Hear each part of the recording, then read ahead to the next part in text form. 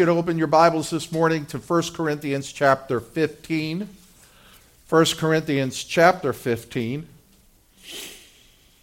And I've entitled this message today, The Hope of the Resurrection. And I'll be reading from 1 Corinthians chapter 15, beginning with verse 20 through 26. And it reads as follows. But now Christ has been raised from the dead, the firstfruits of those who are asleep. For since by man came death, by man also came the resurrection of the dead. For as in Adam all die, so also in Christ all shall be made alive. But each man in his own order. Christ the firstfruits, after that those who are Christ that is coming. Then comes the end, when he delivers up the kingdom to God and Father, and when he has abolished all rule and all authority and power. For he must reign until he has put all his enemies under his feet. And the last enemy that will be abolished is death. I woke up this morning and the first thing on my mind was, praise God, the Lord has risen. He's risen indeed. I believe I sent out a text message with that earlier this morning. Praise God, the Lord is risen. He is risen indeed. And today, all over the world, Christians celebrate the resurrection of Jesus Christ. And today marks the day when we take time to recognize that singular, momentous, defining moment in history.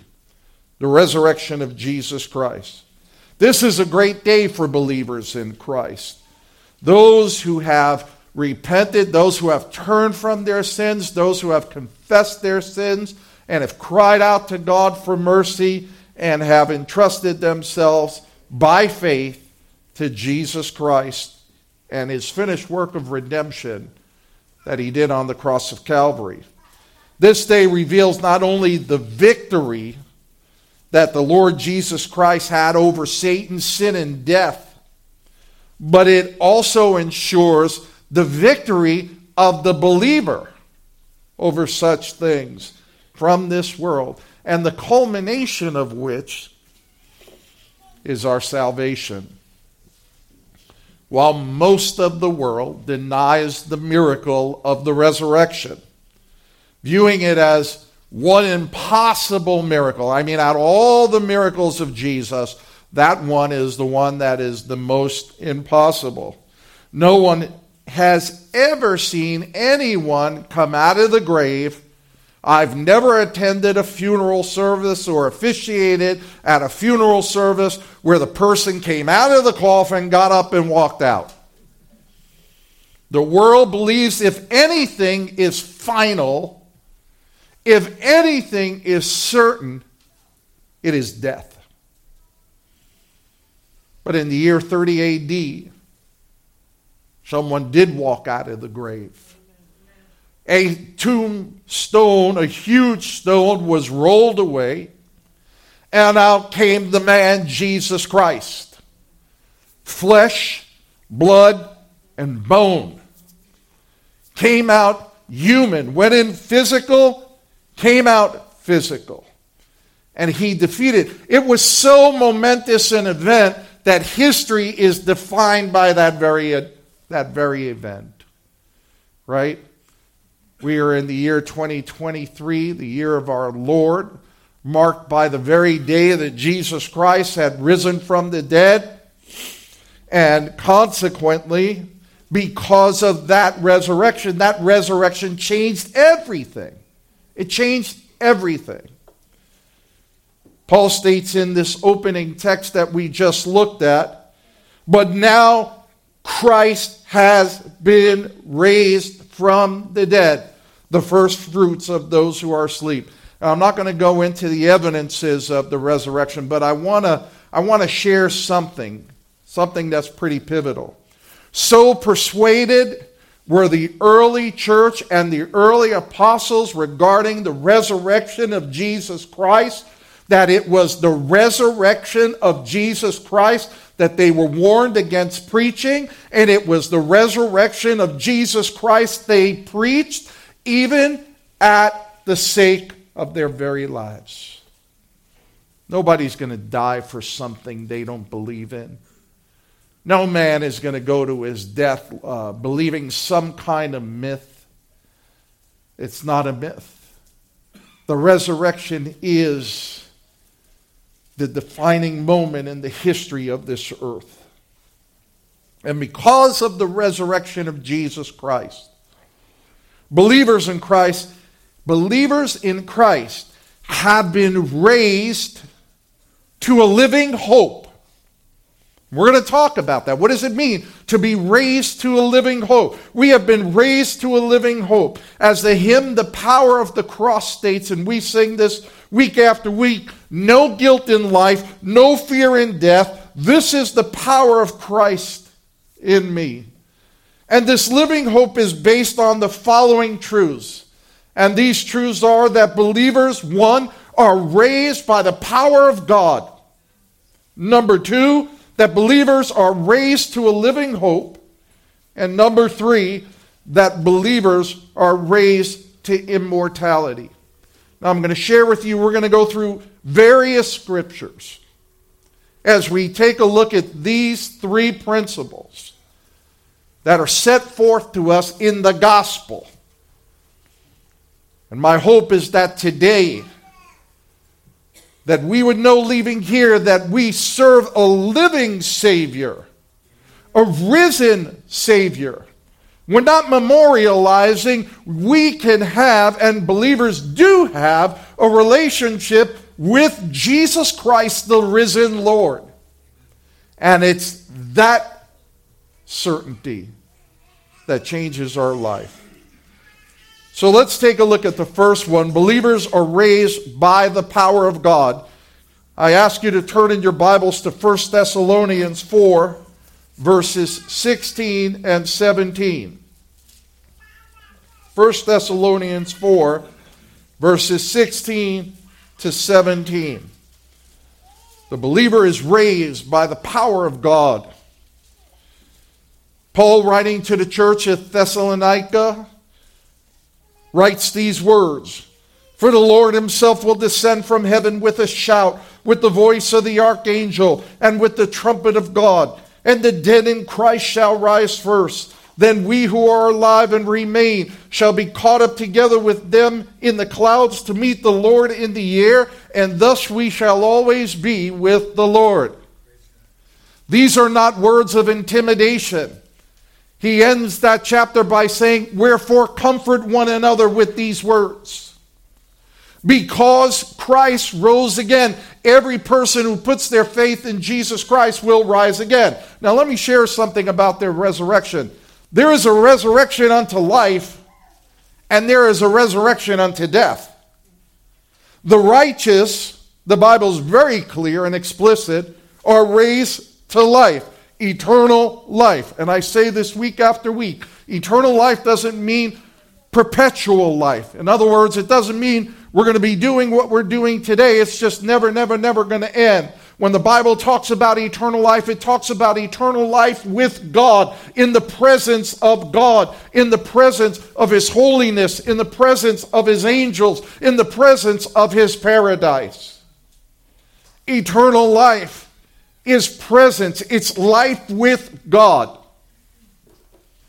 Now you might say, what happens to the person who doesn't believe? What happens to the person who rejects this? There is an eternal life as well. But it's an eternal life in separation from God. It is eternal life in judgment by God. They are cast into, as Jesus said, into outer darkness, away from all light. There is a judgment, there is a certainty the Apostle Paul talks about. He says we all must appear before the judgment seat of Christ.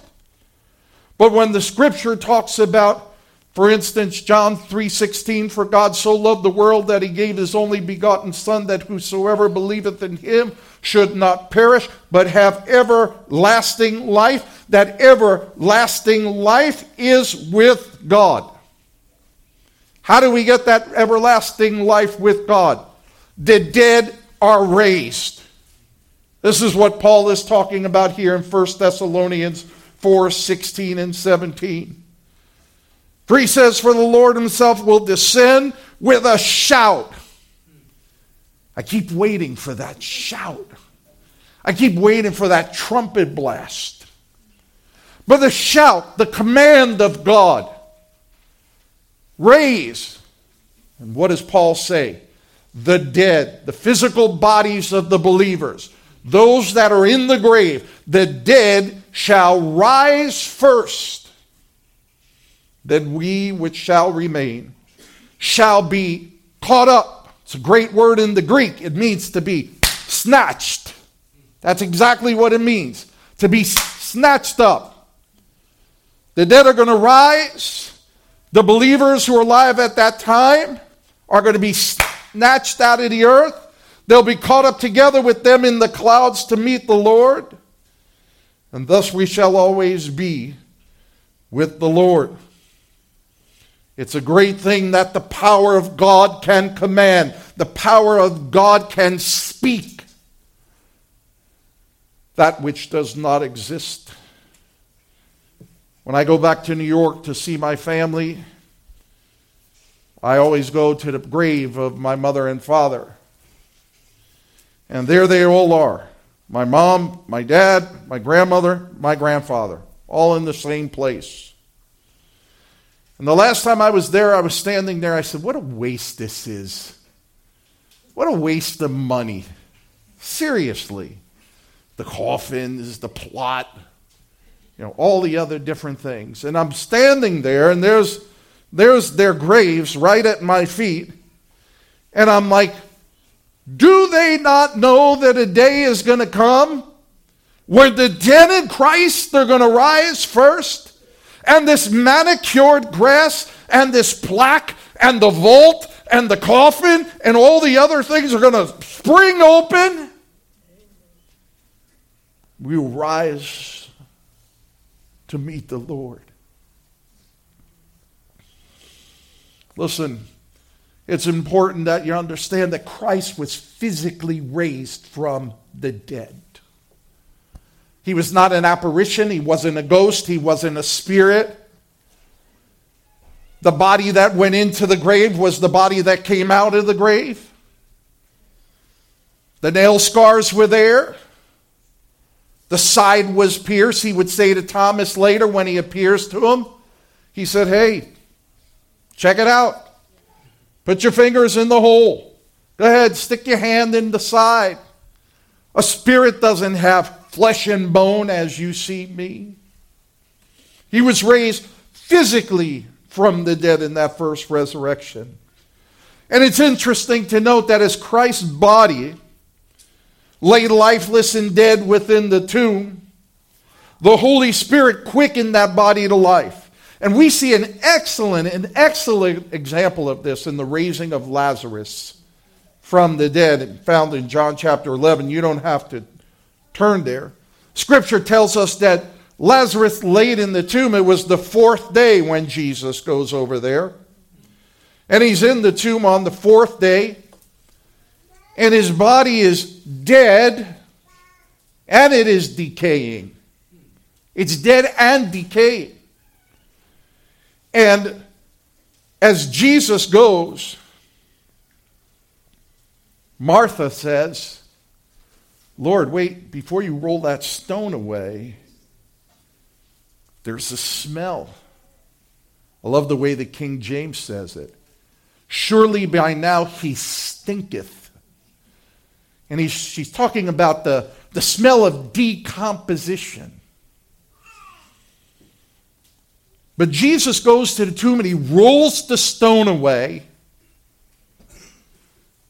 And he doesn't go to the entrance of the tomb and say, arise. He doesn't do that. He said, Lazarus, come forth. Lazarus, come forth. He spoke the word. He spoke the word. He spoke the word very specifically, and not everybody in that tomb came running out. but Lazarus. And Lazarus came walking out, bound in his burial clothes. We see the same scene at creation. Before anything was ever created, darkness was upon the earth, and the Holy Spirit's presence was upon the earth. And it was spoken, "Let there be light." And there was light. And God spoke into existence all that was and is by the power of his very word. How are believers raised from the dead? They are raised by the power, by the command of God. God speaks life. God speaks it into existence. And on that first resurrection Sunday, as Jesus' body lay cold and lifeless in the tomb, the body of Jesus had no heartbeat. It had no brain waves. It had no respiration. It had no life. But just as the Holy Spirit did there at creation, so he did on that resurrection Sunday. And the Holy Spirit spoke life back into the body of Jesus. Then a heartbeat. Then brain waves started. And he began to breathe. And Jesus emerged from the tomb in the same physical body that he went in. Acts 2:22 verses 23 and 24. Peter says this on Pentecost. "This man, delivered up by the predetermined plan and foreknowledge of God, you nailed to the cross by the hands of godless men and put him to death. God raised him up again, putting an end to the agony of death, since it was impossible for him to be held in its power. And as it was for Christ, so it shall be for all who die in Christ." The Apostle Paul states in 1 Corinthians 15:24, "For as in Adam all die, so also in Christ all shall be made alive." Why the fuss over the Holy Week? Why the fuss over Good Friday and the Resurrection Sunday? Because for the believer in Christ, there is no death. I don't know if we fully realize that. I want to reemphasize that again. For the believer in Christ, there is no death. Your body may expire on this side, but for the believer, it is closing your eyes on this side of eternity and opening your eyes on the other side of eternity. And because of Christ's resurrection, believers have been raised in newness of life and shall never know death. Paul again in 1 Corinthians 15 verses 51 and 52 says this, "Behold, I tell you a mystery. We shall not all sleep, but we shall all be changed in a moment, in a twinkling of an eye, at the last trumpet. For the trumpet will sound, and the dead will be raised imperishable." There it goes again. The resurrection of the dead. The resurrection of the dead. "And at the command of God, all who put their faith and trust in Christ will rise from the grave, receive immortal, ever-living, new, glorified bodies. Death cannot keep the believer in Jesus, just as it could not hold Jesus in the grave. Hey, aren't you glad that we don't have to make a pilgrimage to Jerusalem and there would be a grave and we would have to march around that grave or worship around that grave and we'd all sing, "Look, it's the body of Jesus. Here's the grave of Jesus. Maybe I could touch the grave of Jesus." Only Christ rose from the dead. And he rose from the dead to give those who believe in Christ a living hope. That we could have a certainty. That we could go through life knowing that there is an eternal life. That we do get access to God. Death is defeated. Sin and the power of sin is defeated. Satan is defeated.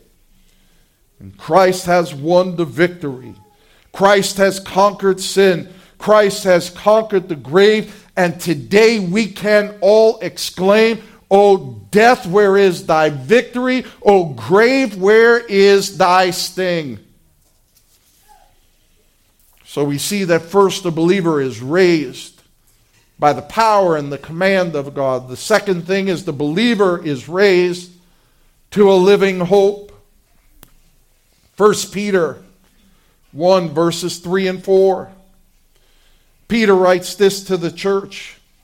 Blessed be the God and Father of our Lord Jesus Christ, who according to his great mercy has caused us to be born again to a living hope through the resurrection of Jesus Christ from the dead, to obtain an inheritance which is imperishable, undefiled, and will not fade away, reserved in heaven for you.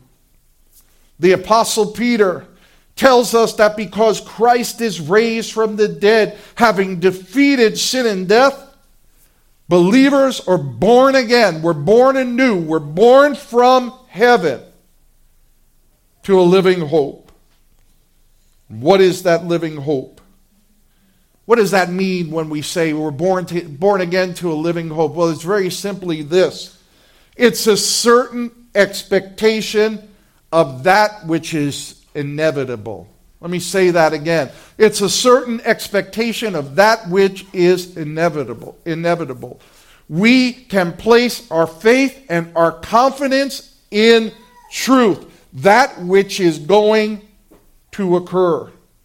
Romans 15:13, the Apostle Paul says this, now may the God of all hope fill you with all joy and peace in believing, that you may abound in hope by the power of the Holy Spirit. Paul speaks of a God of hope. We come together here as a group of believers. We come together here as a body. Why? Because we have a hope and a certainty. We come together because our hope is found in Jesus Christ. The great hymn says, my hope is based on nothing less than Jesus' blood and righteousness. And that hope permeates the life of the believer. What do I mean by that? I mean it is that hope that becomes the central aspect of the believer's life. We don't place hope in politics. We don't place hope that maybe one day God is going to give this nation a good president. We don't place hope in the fact that the United States and its military power. We don't place hope in our bank accounts. We don't place hope in our doctors and our medical. We know that in just a minute life can change. Our only hope is in what? Is it in Jesus Christ? And that his love for us, I'll speak for myself, my hope is based on Christ. And if Christ so wills that with this last word, I perish, but I don't perish. My hope is in God, in God's sovereignty, in God's providence over my life. That God is constantly working in my life for his good and for his glory. The problem is we have a conflict in this life. That's the problem. And the problem is many do put their faith and trust in their jobs, or they put their faith and trust in their money.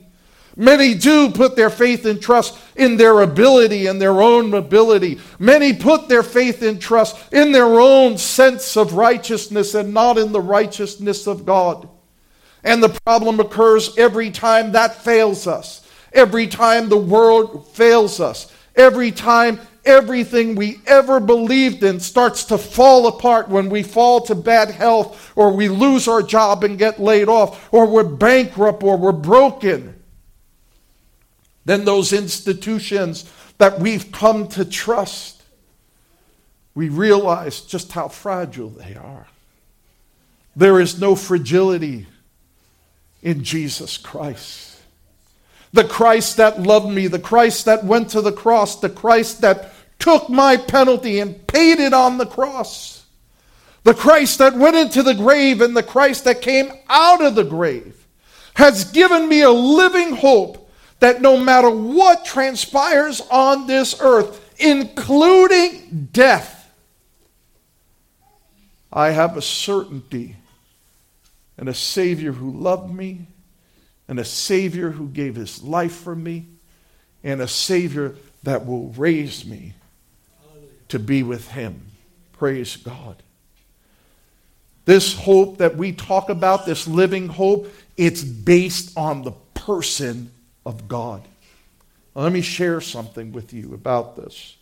Number one, it's based on the fact that we worship a God who cannot lie. And if God cannot lie, if God is truth, then his word is truth. Therefore, I have confidence and assurance in the very word of God, because I worship a God who cannot lie. So my confidence is not only in the person of God, but my confidence is in the word of God. And we have confidence in that hope because that hope is nothing less than pure objective truth. It's not something subjective. It's not something touchy-feely, but it is objective truth. God's word is truth. And God applies that confidence, that hope, that living hope to my heart and to my life. In 1 John 3, verse 3, the Apostle John talks about this hope. And he says, and everyone who has this hope fixed on him purifies himself, just as he is pure. This living hope goes beyond the certainty of expectation. This hope makes the believer desire to be more like Christ. Paul speaks of wanting to know him, he says in Philippians 3:10. And he talks about being conformed to his image. And he talks about in Galatians being crucified with Christ. Christ's resurrection was a resurrection to a living hope for the believer. Hence the believer's resurrection to newness of life in Christ is also a resurrection of hope. That great hymn we used to sing often, because he lives, I can face tomorrow.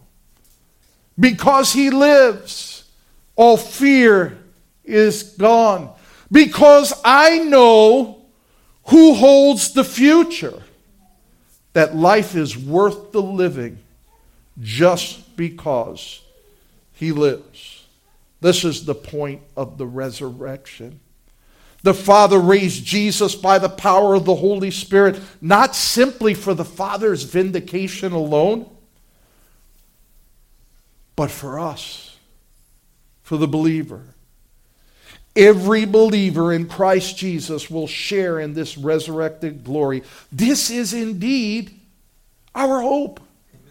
Why do we come together and sing about a Savior who has been crucified, beaten, scourged, buried, and risen again? Because we have the certainty of that hope. And it is this living hope that is at the heart and center of the Christian faith, and why we celebrate the resurrection of the Lord Jesus Christ. The Apostle Paul says in 1 Timothy chapter 4, verse 10, for it is this we labor and strive, because we fixed our hope on a living God who is the Savior of all men, especially believers. What do we do here? Is it merely tradition? Is it merely liturgy? Is it merely that we are deceived people and we like each other so we like to get together on Sunday? No, it's none of that. We're here because we fix our hope. We labor and strive because we fixed our hope on Christ, the Savior. So we see that that the believer is raised by the power of God. We see that the believer is raised to a living hope. And here's the third point. The believer is raised to immortality. 2 Corinthians 15:53 reads as follows. For this perishable must put on imperishable, and this mortal must put on immortality.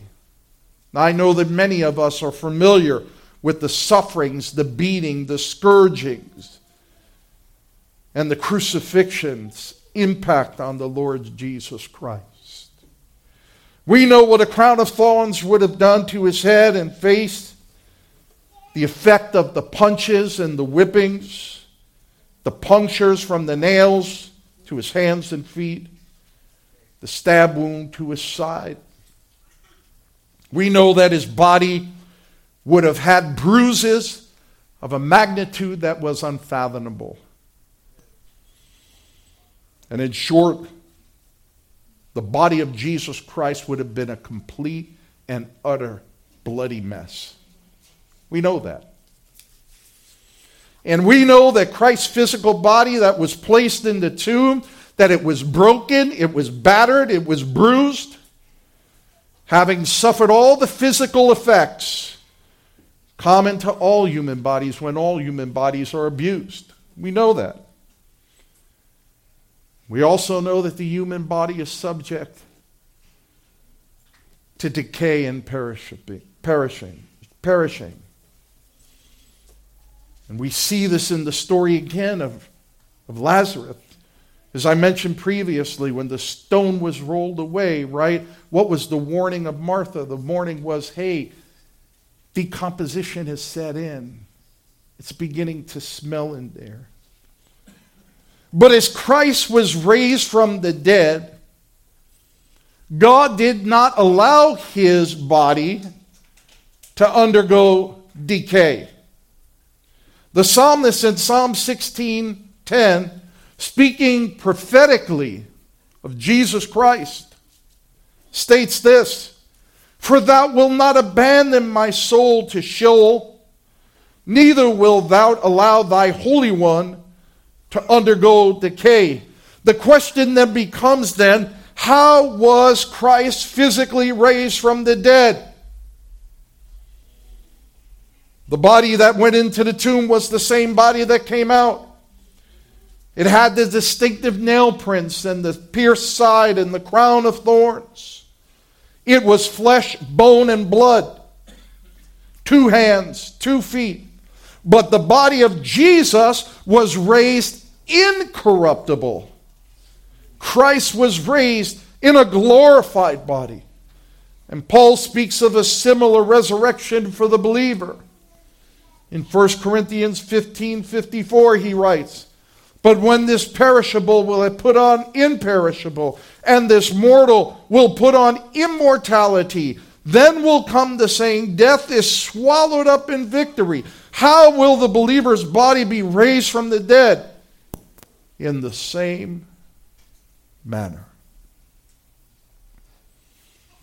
You know, there's going to be something glorious when we get to paradise and when we see the Lord.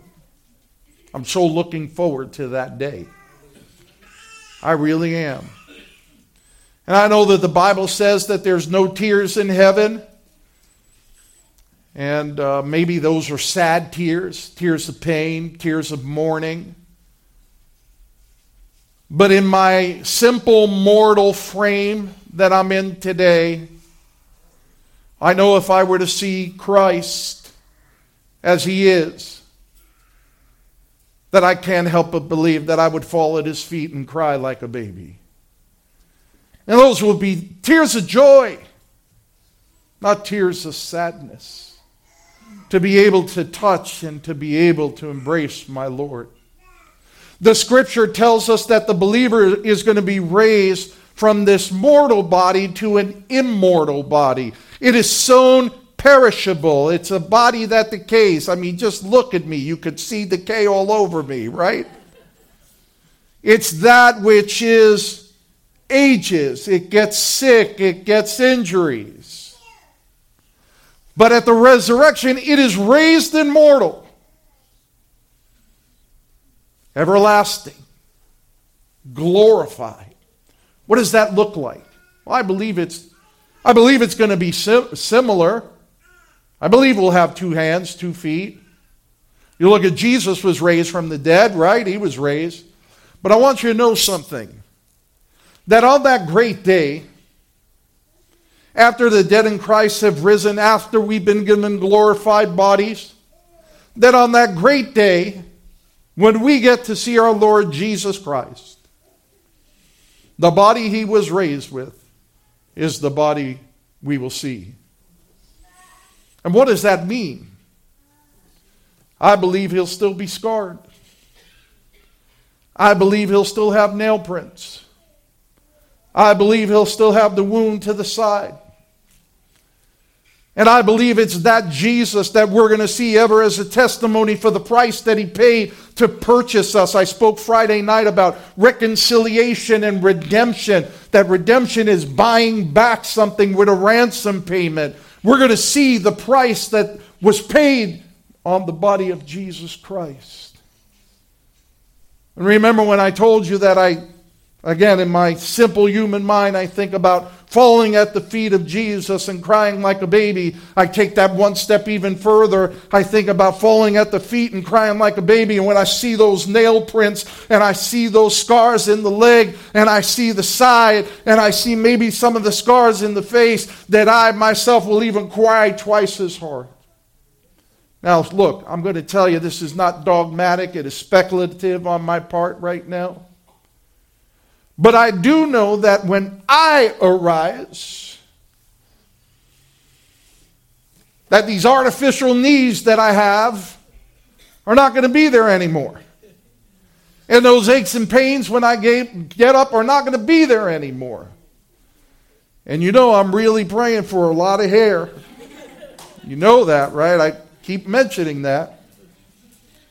But here's the point. This rotten, decaying body, this aging body will be no more. I will be raised in newness of life. Every believer who has their faith in Jesus Christ will be raised in newness of life. Maybe it's cancer. You won't have the cancer. Maybe it's COPD. You won't have the COPD. Maybe it's heart failure. You're not going to have the heart failure. You're not going to have any of that. You'll be raised in newness of life. And you know what the best part of that is?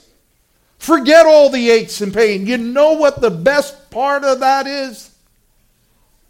I'll be able to lay eyes on the glorious God and not be destroyed because of my fallen body. I'll be able to worship God, and I'll be able to worship Christ with purity, and I'll be able to worship and not be distracted, and I'll be able to worship and not grow tired, and I'll be able to worship Him and glorify Him, and I could sing to Him. Even my wife Barbara is going to be able to sing to Him, and it's going to be glorious, and it's going to be spectacular. And we will not be distracted. We will not be thinking what's on TV. We will not be distracted by smartphones because there will be none. And we could dwell in the glory of holiness. You know what would happen if God came into this room right now? We're done. We're done. Never lose sight of the fact that God is holy. God is righteous. God is true. Look at how God treated His Son when the crimes of all who were charged to His account on that cross, that God had to turn away His face.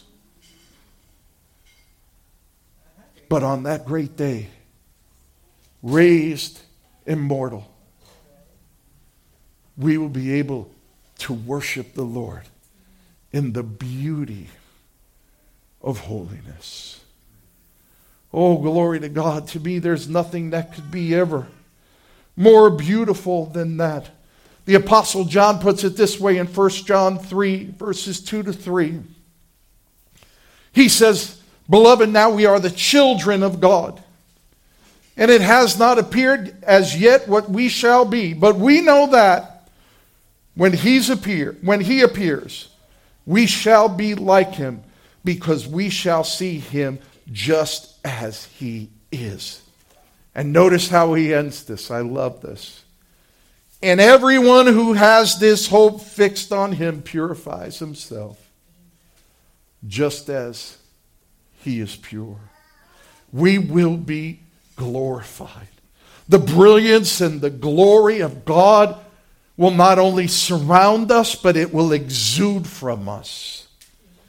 No corruption, no desire for sin, no scars and defects, no aging, no limps, no aches, no pain.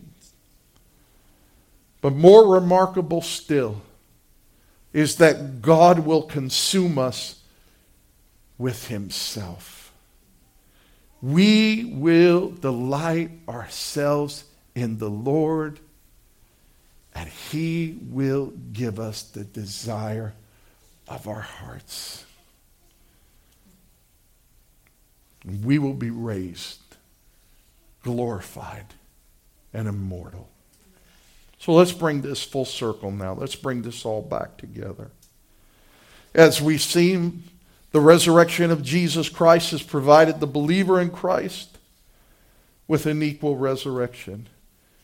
And we have seen the following.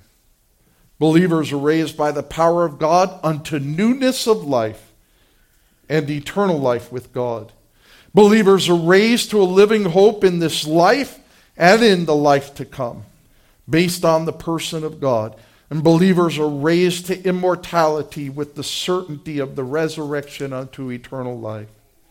Listen, the cross, the empty tomb, all point to something more significant for the one who has placed their trust in Jesus Christ. In light of these three incredible certainties attained for us by the Lord Jesus Christ, we need to ask the following questions now. Have I been raised by the power of God? If so, if your answer to that is yes, God has equipped you to follow him and do his will. I want to say that again. If you say, yes, I've been raised to newness of life, then you've been equipped to follow Christ and to do his will. And all who encountered the resurrected Christ, all that we see in Scripture who placed their faith and trust in Jesus Christ, were empowered to do mighty works. God used ordinary people to do extraordinary things for the kingdom of God. So have you been raised to newness of life? The second question, have you been raised to a living hope? Those who encountered the resurrected Jesus, listen, you know what they did? They disposed of the shackles of this life. They were able to get rid of the shiny objects that so easily distract us and vie for our attention and our devotion. The Apostle Paul put it this way, and I think this really sums it up great. For me, to live is Christ, and die is gain. What was he saying? He's saying that in this life, my life is Christ's life. My will is Christ's will. My desire is Christ's desire. And you know what? If in the process of doing that I should die, guess what? I gained. I graduated. Are you living for this world? Do the problems and the shiny objects of this world blind you, distract you? How much of your affections are toward the things of this world, and how much of your affections are toward the work and the will and the love of Christ? Are your eyes set on the kingdom of God? There's a third question. Have you been raised to immortality in Jesus Christ? Do you have the certainty of the resurrection unto life? If you were to die today, if the moment you walk through those doors out of here, you were to perish, are you 100% certain that you shall see God and you shall dwell in his presence? There is no other question that is more important than that question. Now, some of you can answer that question and say, yes, I'm 100% confident because I have placed my faith and trust in him. I've turned from my sins. I've totally abandoned everything except my hope in God's mercy through Jesus Christ. I've repented. I've turned from sin and I've turned to Christ. I've confessed my sins unto the Lord. Here's a bulletin, by the way. A lot of people don't want to confess because they don't like what they hear. God knows it anyway. He knows it anyway. And he calls you to confess. And he calls you to repent of your sins. Have you repented of your sins and trusted Jesus Christ as your Lord and Savior? The believer in Christ answers these questions with a resounding yes. Yes, I have. I'm going to say something too personally. The hardest thing I ever had to do in my life, being raised a pastor's grandson and a pastor's kid, being raised in the church, the hardest thing I had to come to admit was that I was an unholy, filthy sinner, and I had to say my sins to Christ. But the greatest thing I ever did was to confess my sins to Christ and find forgiveness in Jesus Christ. The greatest affection of the believer, the heartbeat of the believer, is indeed Christ. And we desire to delight ourselves in the Lord, and we desire that the Lord would give us the desire of our heart, and that desire is him, it's himself, it's his presence. And that is where my eternity is going to be spent. But if your answer is no to any of these questions, God has placed you here on this Sunday to hear the message of truth. No one has to die with uncertainty. Nobody has to live a miserable existence in this life, trusting all the things of this world, and as they fail you one by one, to be desperate and bankrupt and say, everything's so miserable. You might say, listen, Pastor, you don't know me. I got some big time problems.